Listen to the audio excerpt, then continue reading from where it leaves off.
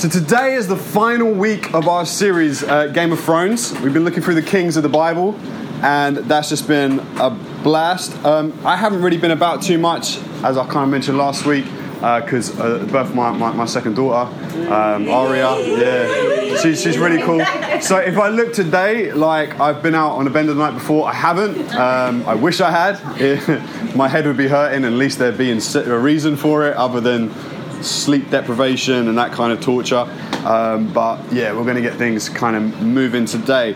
So through the course of this series, we've looked at a couple of different kings and different perspectives on them. And I felt like today what I wanted to do was I wanted to revisit David. And the reason I want to revisit David is because when David was here and spoke on David, David absolutely killed it and did a great job. But I thought I want to look at some of the dirtier sides of David that connects with the Game of Thrones kind of series in a few different areas. He smashed it, and I was so blessed by his talk, but it then inspired me to reconnect with David's story again and want to look at a few other things. So when we first see David, he's in the field. So David is in the field, and he is looking after his dad's sheep, and he's a shepherd. And the picture we get of David, and that we start to get as we kind of read his story and the dialogue and the way he describes himself to King Saul before he goes to fight Goliath, and how we find out what he's doing when the prophet Samuel comes to anoint a king in Israel to replace Saul. We hear David's in the field, he's with the sheep, he's forgotten by his own dad. I mean, that's a crazy scenario. When someone comes and says someone from your family is going to be king, and he sees all the boys and goes, "Is none of these guys? Have you got another one?" He's like, "No." "Oh, wait a sec. Yeah, David's in the field."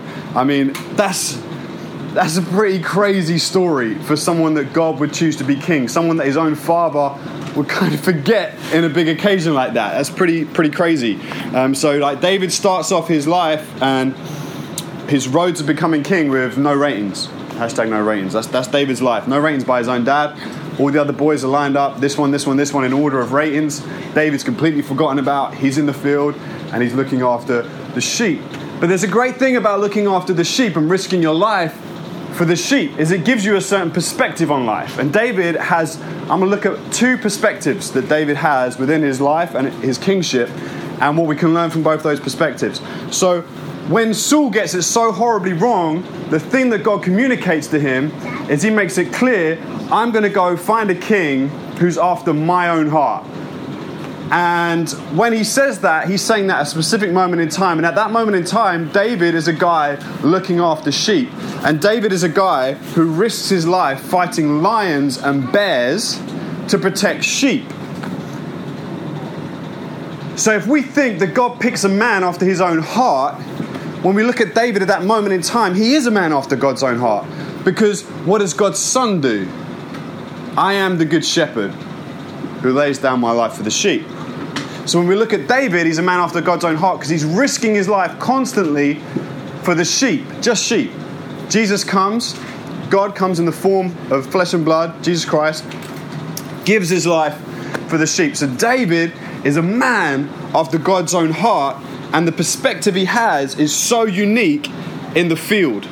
But even though he has this particular perspective that is so powerful and so wonderful, society, even in his day, doesn't really appreciate the perspective of someone who lays their life down or risks their life for sheep. It's a low-level kind of menial kind of job. It's not one you get ratings for. It's not one where a promotion becomes available and they think, oh yeah, that geezer in the field, you know, the nutter who took on a bear the other day with his bare hands. Like, yeah, no, he's not the guy you really pick for that CEO position. And so David doesn't get those ratings. But you see, if you want to do something great in life, you have to look after the sheep. That's a conversation Jesus has with Peter after he denied him 3 times. When Jesus comes back from the dead, he has that conversation with Peter about looking after the sheep. Do you love me? Yes. Look after the sheep. Look after my little ones. All that kind of stuff. What we find in the advice people give us, if we want to do something great, people say, you have to be dedicated in doing the small things. We hear it all the time. Be dedicated, be diligent in the small things, and then you'll be good with the big things. But that isn't the story of David. That is not the story of David. That isn't the message. And I don't believe that's God's message for anybody. That's me personally. Disagree with it. That's cool. Whatever. comfortable in my own skin and I'll throw it down. What I believe it is I believe we're to be diligent in the small thing because that's the great thing. And it's not about elevating up to the next big thing. Like, I do the small thing here and now really well because the big thing later is coming and I'm saving myself for that. That's not greatness. God chooses David to be king. He's a man after his own heart because the sheep matter so much, he will lay his life down for it. And when you have someone like that, you have someone who's like God. And when you have someone like that and they carry that attitude into being a king where they lay their life down for the people, then you have a king and a leader who's after God's own heart. And that's someone that's special.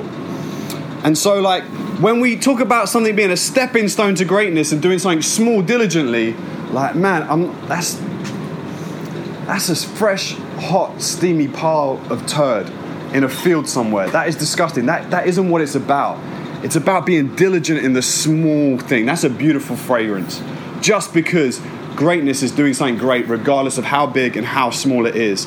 That's what makes Jon Snow great in Game of Thrones. Like, in the last episode, one of the things he was saying... You ain't seen it? I'm sorry, man. If you didn't watch it before you came to church when we were doing a series on Game of Thrones, man, you made a mistake. You made a mistake.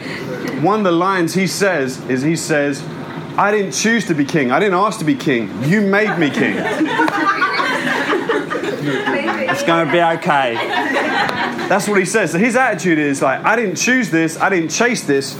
You made me it. Jon Snow is, in some ways, a bit of a David. He just cares about the people and cares about doing the right thing and governing well. And that's what makes him great. And that's what makes David great. And that is what can make you and I great. Is when we care so much about the people rather than what we see and what I've seen in places that I've worked, people trampling over one another to get to the top. That's not David. That's dead. And so what we find with David is he has this really unique perspective. And when it comes to facing Goliath, we see that perspective in probably the greatest Bible put down of all time, where he's standing there, all the man them are shook. Goliath standing there, and the reason everyone's shook isn't just because of Goliath's size. There's also like a Cold War arms race. The Philistines now have bronze weapons. The Israelites don't. They don't even really have weapons. And so when they're standing there, everyone's scared because they're like, look at his armor, look at the weapons they have. They have superior firepower. We can't hope to win this war. We can't hope to win this battle. And then the dude is an absolute giant, as well as the tactical advantage. And so they're really scared.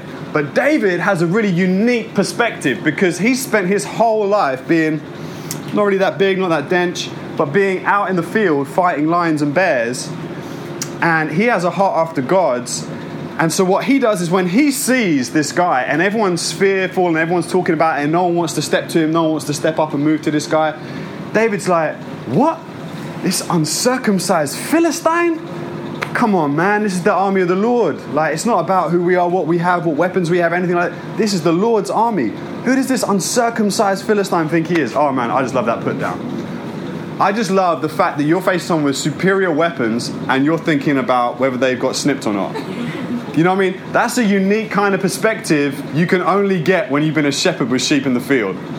That's the only kind of perspective you can have when you look after these sheep diligently before God, taking the position you have as so powerful and wonderful, you will risk your entire life for something this small, that then when you see something so big in front of you, it doesn't matter because it's the same thing. It's the same thing. It's the same attitude.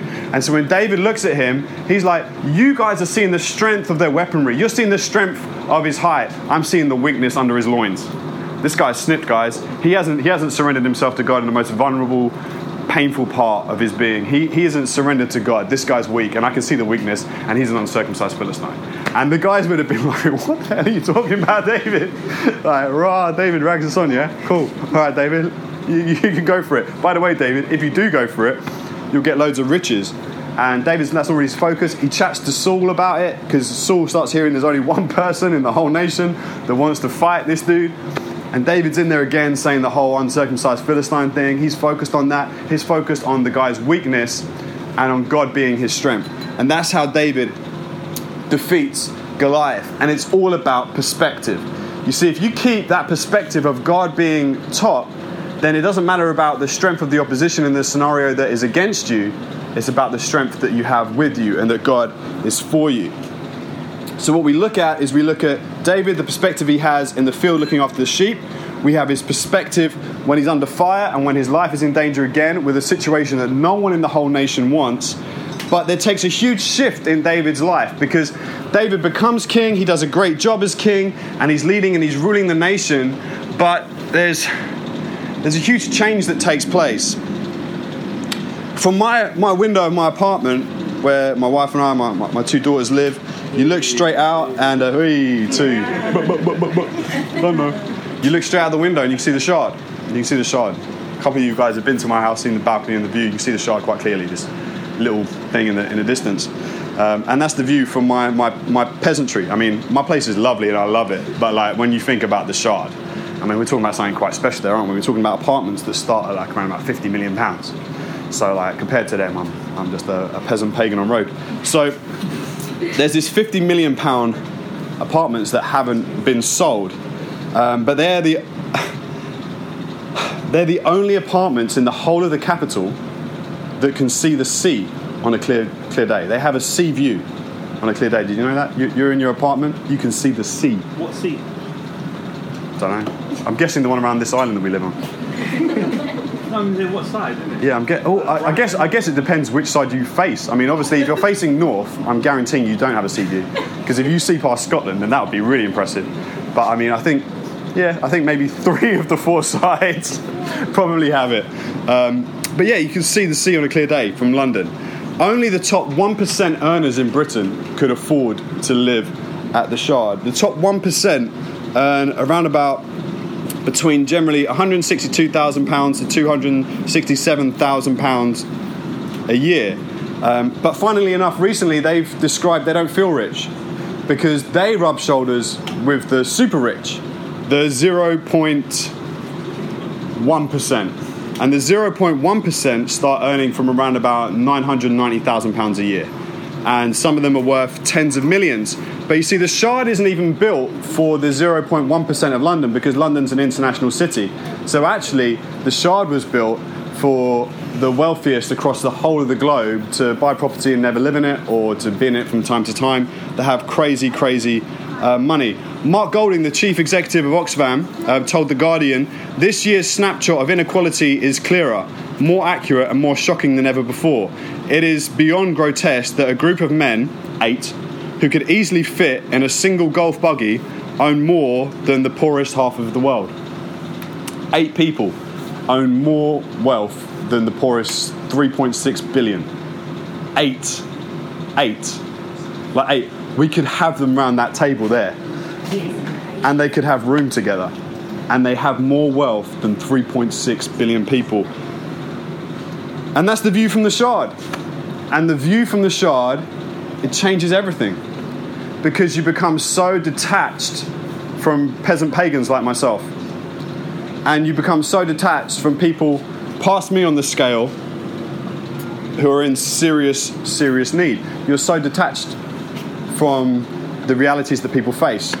And that's kind of what happens with David, and that's also what happens in Game of Thrones. You've got King's Landing, the view from King's Landing. You've got the Lannisters there, covering your ears, who throughout the many seasons of Game of Thrones have just used people and allowed them to die and be killed in the most brutal, horrific ways of abusing people for their own selfish gains. And that actually, as graphic as it is on there, we watch it and go, oh, we've left all those times behind, but we haven't. When 8 people can sit having that much wealth, knowing people die of starvation every day and know that their bank account could change it like that, they could solve many of the major issues in the world, but they don't, and they go to sleep at night with a really great view. When that can happen, you're actually just as barbaric as the kings in Game of Thrones. And what happens with David is he has a view not from the Shard, not from King's Landing. David has a view from the palace roof.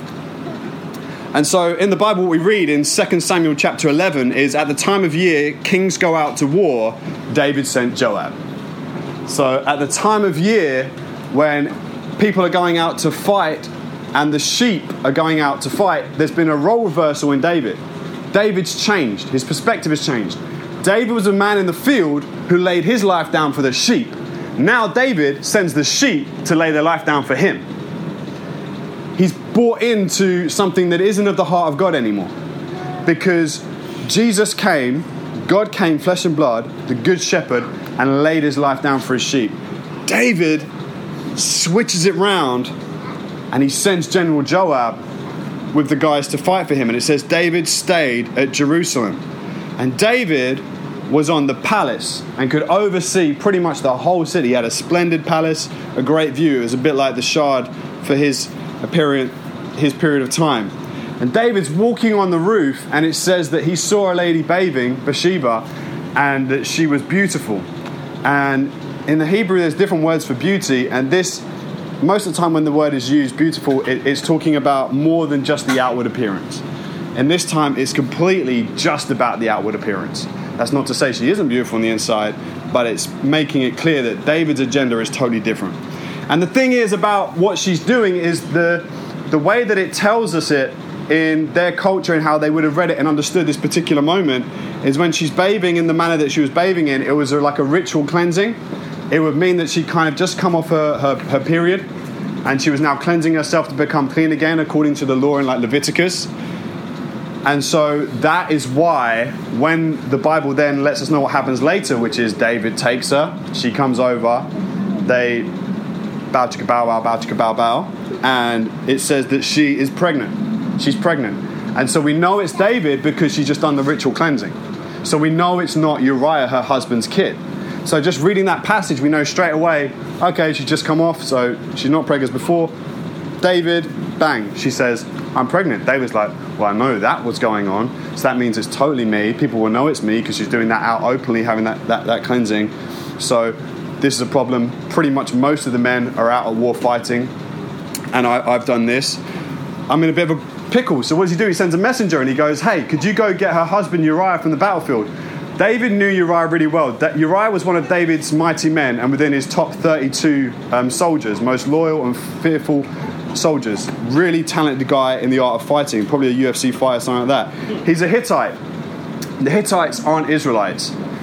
They're one of the local nations around them that they have a really good relationship with, and obviously Uriah has made himself loyal to them and joined in with their culture. And so the letter is sent to Joab, and Joab gets him and he sends him and he comes back, and then David just goes and gets him smashed. And the reason David is getting him absolutely hammered is because there is a part of the law where you wouldn't become unclean while you're at war, because you wouldn't want to do anything that could jeopardize your victory in the way that their mindset and the culture of the times. So Uriah wouldn't have been able to just go home and go, oh, I'm local, let me go home, be with my wife, we'll have some amazing, like Barry Manilow, whatever, whoa, we're going to get things on, we're going to, get freaky with you, whatever, all that stuff. So wouldn't be able to do that because he'd know, I'm not going to put my boys' lives in danger on the battlefield. I may not be on the battlefield, but I'm just as united with them here as I am there. And so he gets sloshed, and David goes, go home, be with your wife, have a great evening, giving him the thumbs up. David wakes up, looks outside. Uriah is camping out in a tent in front of the palace. And David's like, oh, you got to be kidding me. So he gets even more alcohol. He gets him completely, like the guy could barely stand up now. And he goes, hey, Uriah, whoa, party on, dude. Go, be with your wife. Yeah, have a great night. Whoa. Uriah's like, whoa. And then Dave wakes up thinking, oh, it's all over. Looks out. Oh, he's still outside in the tent. And Uriah's like, my brothers are fighting, risking their lives. I am as much with them here as I am there. That's the message of what he's saying when he says, how could I go home, be with my wife? My brothers are dying on the field. And so then David does this thing where he goes, okay, I'm going to send you back to the battlefield. And he writes a letter. Dear General Joab, please send Uriah the Hittite to the front of the fiercest part of the battle and then pull the troops back and withdraw them. Love, David. And then he gives a sealed note to Uriah, who takes it to the battlefield, hands over his own death warrant to General Joab, who does as David says, and Uriah dies. But then General Joab has to send a messenger back to David, and he's like, well, David, you just need to know some stuff. Like, a good group of your mighty men, your boys, are dead. And he says to the messenger, just in case he gets angry, just let him know Uriah is dead. And so David goes like, oh, don't let this be, you don't get down about it. These things happen, he probably would have died on another day. It's war. He'd have died in battle at some point, Who cares? You can hear the Lannisters in Game of Thrones from King's Landing, just sending people out. You can hear it. That's the view from the Lannisters from King's Landing. That's the view from the Shard. Who cares? I've got all this money. I earned it. I can't really hear the people who are starving to death around the world that I can solve the problems for today. I'm going to sleep nice in this luxury mattress. That's kind of what's going on. And this is David now. He's become a part of that. He's gone from laying his life down from the sheep to the sheep dying for him. And so what happens is, after 7 days of mourning, which is their custom, he takes Bathsheba to be his own wife. And so he's moving on with his life and everything's pretty great. But then a prophet called Nathan comes along and he says, hey, David, I've got a really big problem. I just need your wisdom on this, David. I need you to help me solve this because this is a madness, David. Listen to this. There's a guy who has this little pet lamb. I mean, it's beautiful. You should see it, man. You should see it. It's all over Instagram. It's trending. It's just so cute. And this little lamb is going about. It follows him everywhere. It even lays at his feet and stuff. Lays at his feet. That's kind of a weird picture. It's like a really intimate picture in their culture. And lays at his feet. Like, he loves it as if it's family. That's what he's saying. It's like it's his family, like his kid or like his loved one. And, well, this guy, he has a boss. And the boss kind of goes like, I've got some friends coming around to eat today. You know what? I like my cattle. I'm not going to sacrifice any of them. I'm going to take this lamb and I'm going to chop it up into little pieces and I'm going to cook it and they have a great meal. And then the guy comes home and he looks and he doesn't hear any bleating. It's not running out to the gate to see him. And he's freaking out and he's looked everywhere. And then he finds out that his boss has eaten like his family. An animal he loves so much. And he goes, David, what should be done with such a guy? And David just goes mental. He seized with anger. He's like saying, this guy, man, he's got to get what's coming to him. This guy's got to die for this. This is disgusting. This is disgraceful. And then Nathan goes, David, you are that man. You killed Uriah. You took Uriah's wife. If you'd wanted more, I would have given you more. And then he goes on to say what will happen to his family. He says, the sword will never leave your family. Your firstborn son that you have with Bathsheba will die. All these things will go on. And we follow the story of David, and so much suffering happens in his life. He has a son called Absalom who sees one of his daughters. Here's one of his daughters, his sister, has been abused, been violated. And he's so angry, and David sits back and doesn't do anything. And so Absalom takes it in his own hands. He starts losing respect for his father David, the whole breakdown in that part of the family. Absalom tries to overthrow David. He goes around shaking people's hands everywhere, doing the Jeremy Corbyn, going to every street, shaking people's hands, telling them exactly what they want to hear. Oh, we'll give you all this great stuff. You can have extra days off. You can do all this kind of thing. The days off one for me was like a hashtag begging it a little bit. I'm not slating Corbyn, cool, nice guy, but that's what politicians do, don't they? They all come out at that time of year and they all want to promise the world and give you everything and like, yeah, man, I'll give you a new TV if you want. You know what I mean? It's just like crazy. The lengths they'll go. And Absalom did that. He said, what's your problem, Apollo? And Apollo would go, this guy Andy, he's been a real jerk to me. And he goes, no way. I hear what you're saying. If only I were a judge in the land, I would deal with this Andy for you. And then he'd come to me and go, hey, Andy, how you doing? Go, this guy Apollo, man, he's doing my head in. Really doing all this stuff to me. No way. If only I were a judge in the land, I would definitely rule in your favor and deal with this Apollo. He goes around the whole country doing that. He gets the country on his side, creates a civil war, tries to kill his own father. And then he dies in battle. And then the news comes back to David that his son Absalom has died. And then David breaks down and says, Absalom, oh Absalom, if only I died in your place. And just a completely broken man. And all of this stuff didn't need to happen. None of it needed to happen. All the stuff they went through as a family, all the things that happened to David, all the stuff that happened to the nation, all the people that suffered as a result, none of it had to happen. But it all happened. It's not necessarily because, I'm not even going to say just because of Bathsheba and what happened there. It happened because his perspective changed long before he ever saw her. His perspective took a shift from a man who laid his life down for his sheep to a man who lays the sheep down for himself. And when he took that shift, he stopped being a man after God's own heart for a period. And God had to bring him back through Nathan. And David did, like all of us, had that amazing opportunity, and he repented and he connected with God again today. So why are we talking about all of this? Well, I'm going to sum it up and I'm going to kind of finish in a second. But it's as simple as this. I believe that God wants to call you and I to have a heart after his own heart. He wants us to live a life where we don't just push our own objectives first to the disregard of everything in the world around us. that whether we have a lot or we don't have a lot, we are people who get involved in the wider story of humanity and the problems that we can solve.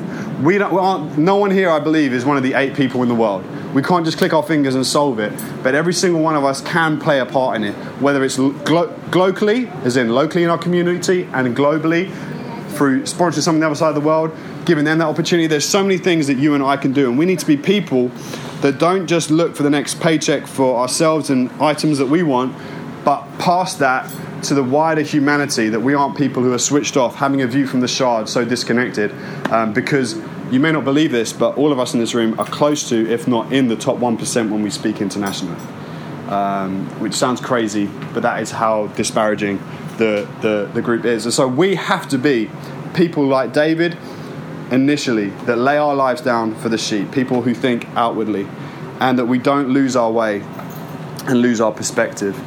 The example we have with God is he didn't withhold his own son, and he gave him for us all, that you and I not just could have forgiveness of sins, but he said that he's reconciling all things to himself.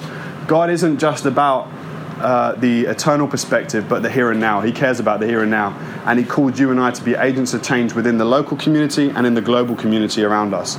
As a church, I'm really excited that we've started doing our latest community project where we're trying to turn 3 roadmen into entrepreneurs, and that started. I met with them. I'm going to be meeting again in the next week or 2 to have our second conversation about what brand they want to design and stuff like that. It's a really exciting time, and to be part of City Hill, I'm really happy. These guys are really, really cool, and hopefully later next year we'll do like a class of 8 or something of their youngers, and that would be so awesome.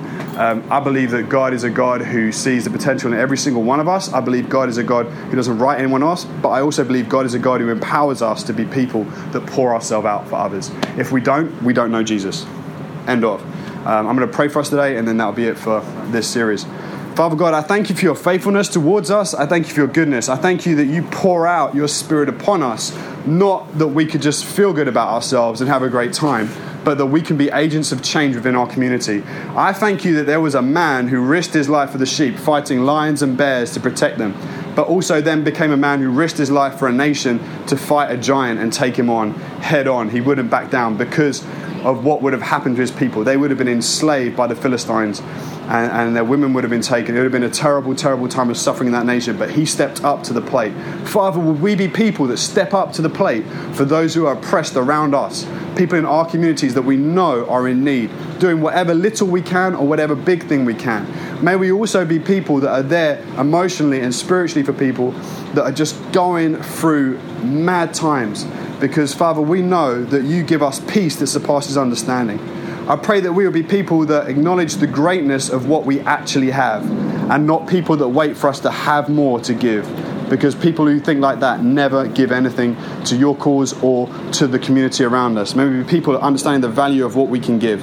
Father, I pray you'd empower us, you would inspire us, help us to be like David, that we wouldn't be afraid to take on the challenges that we encounter in our workplace, in our community, in our families, in our nation, and around the world.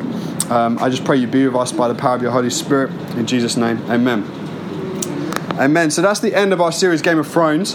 Next week, we start a new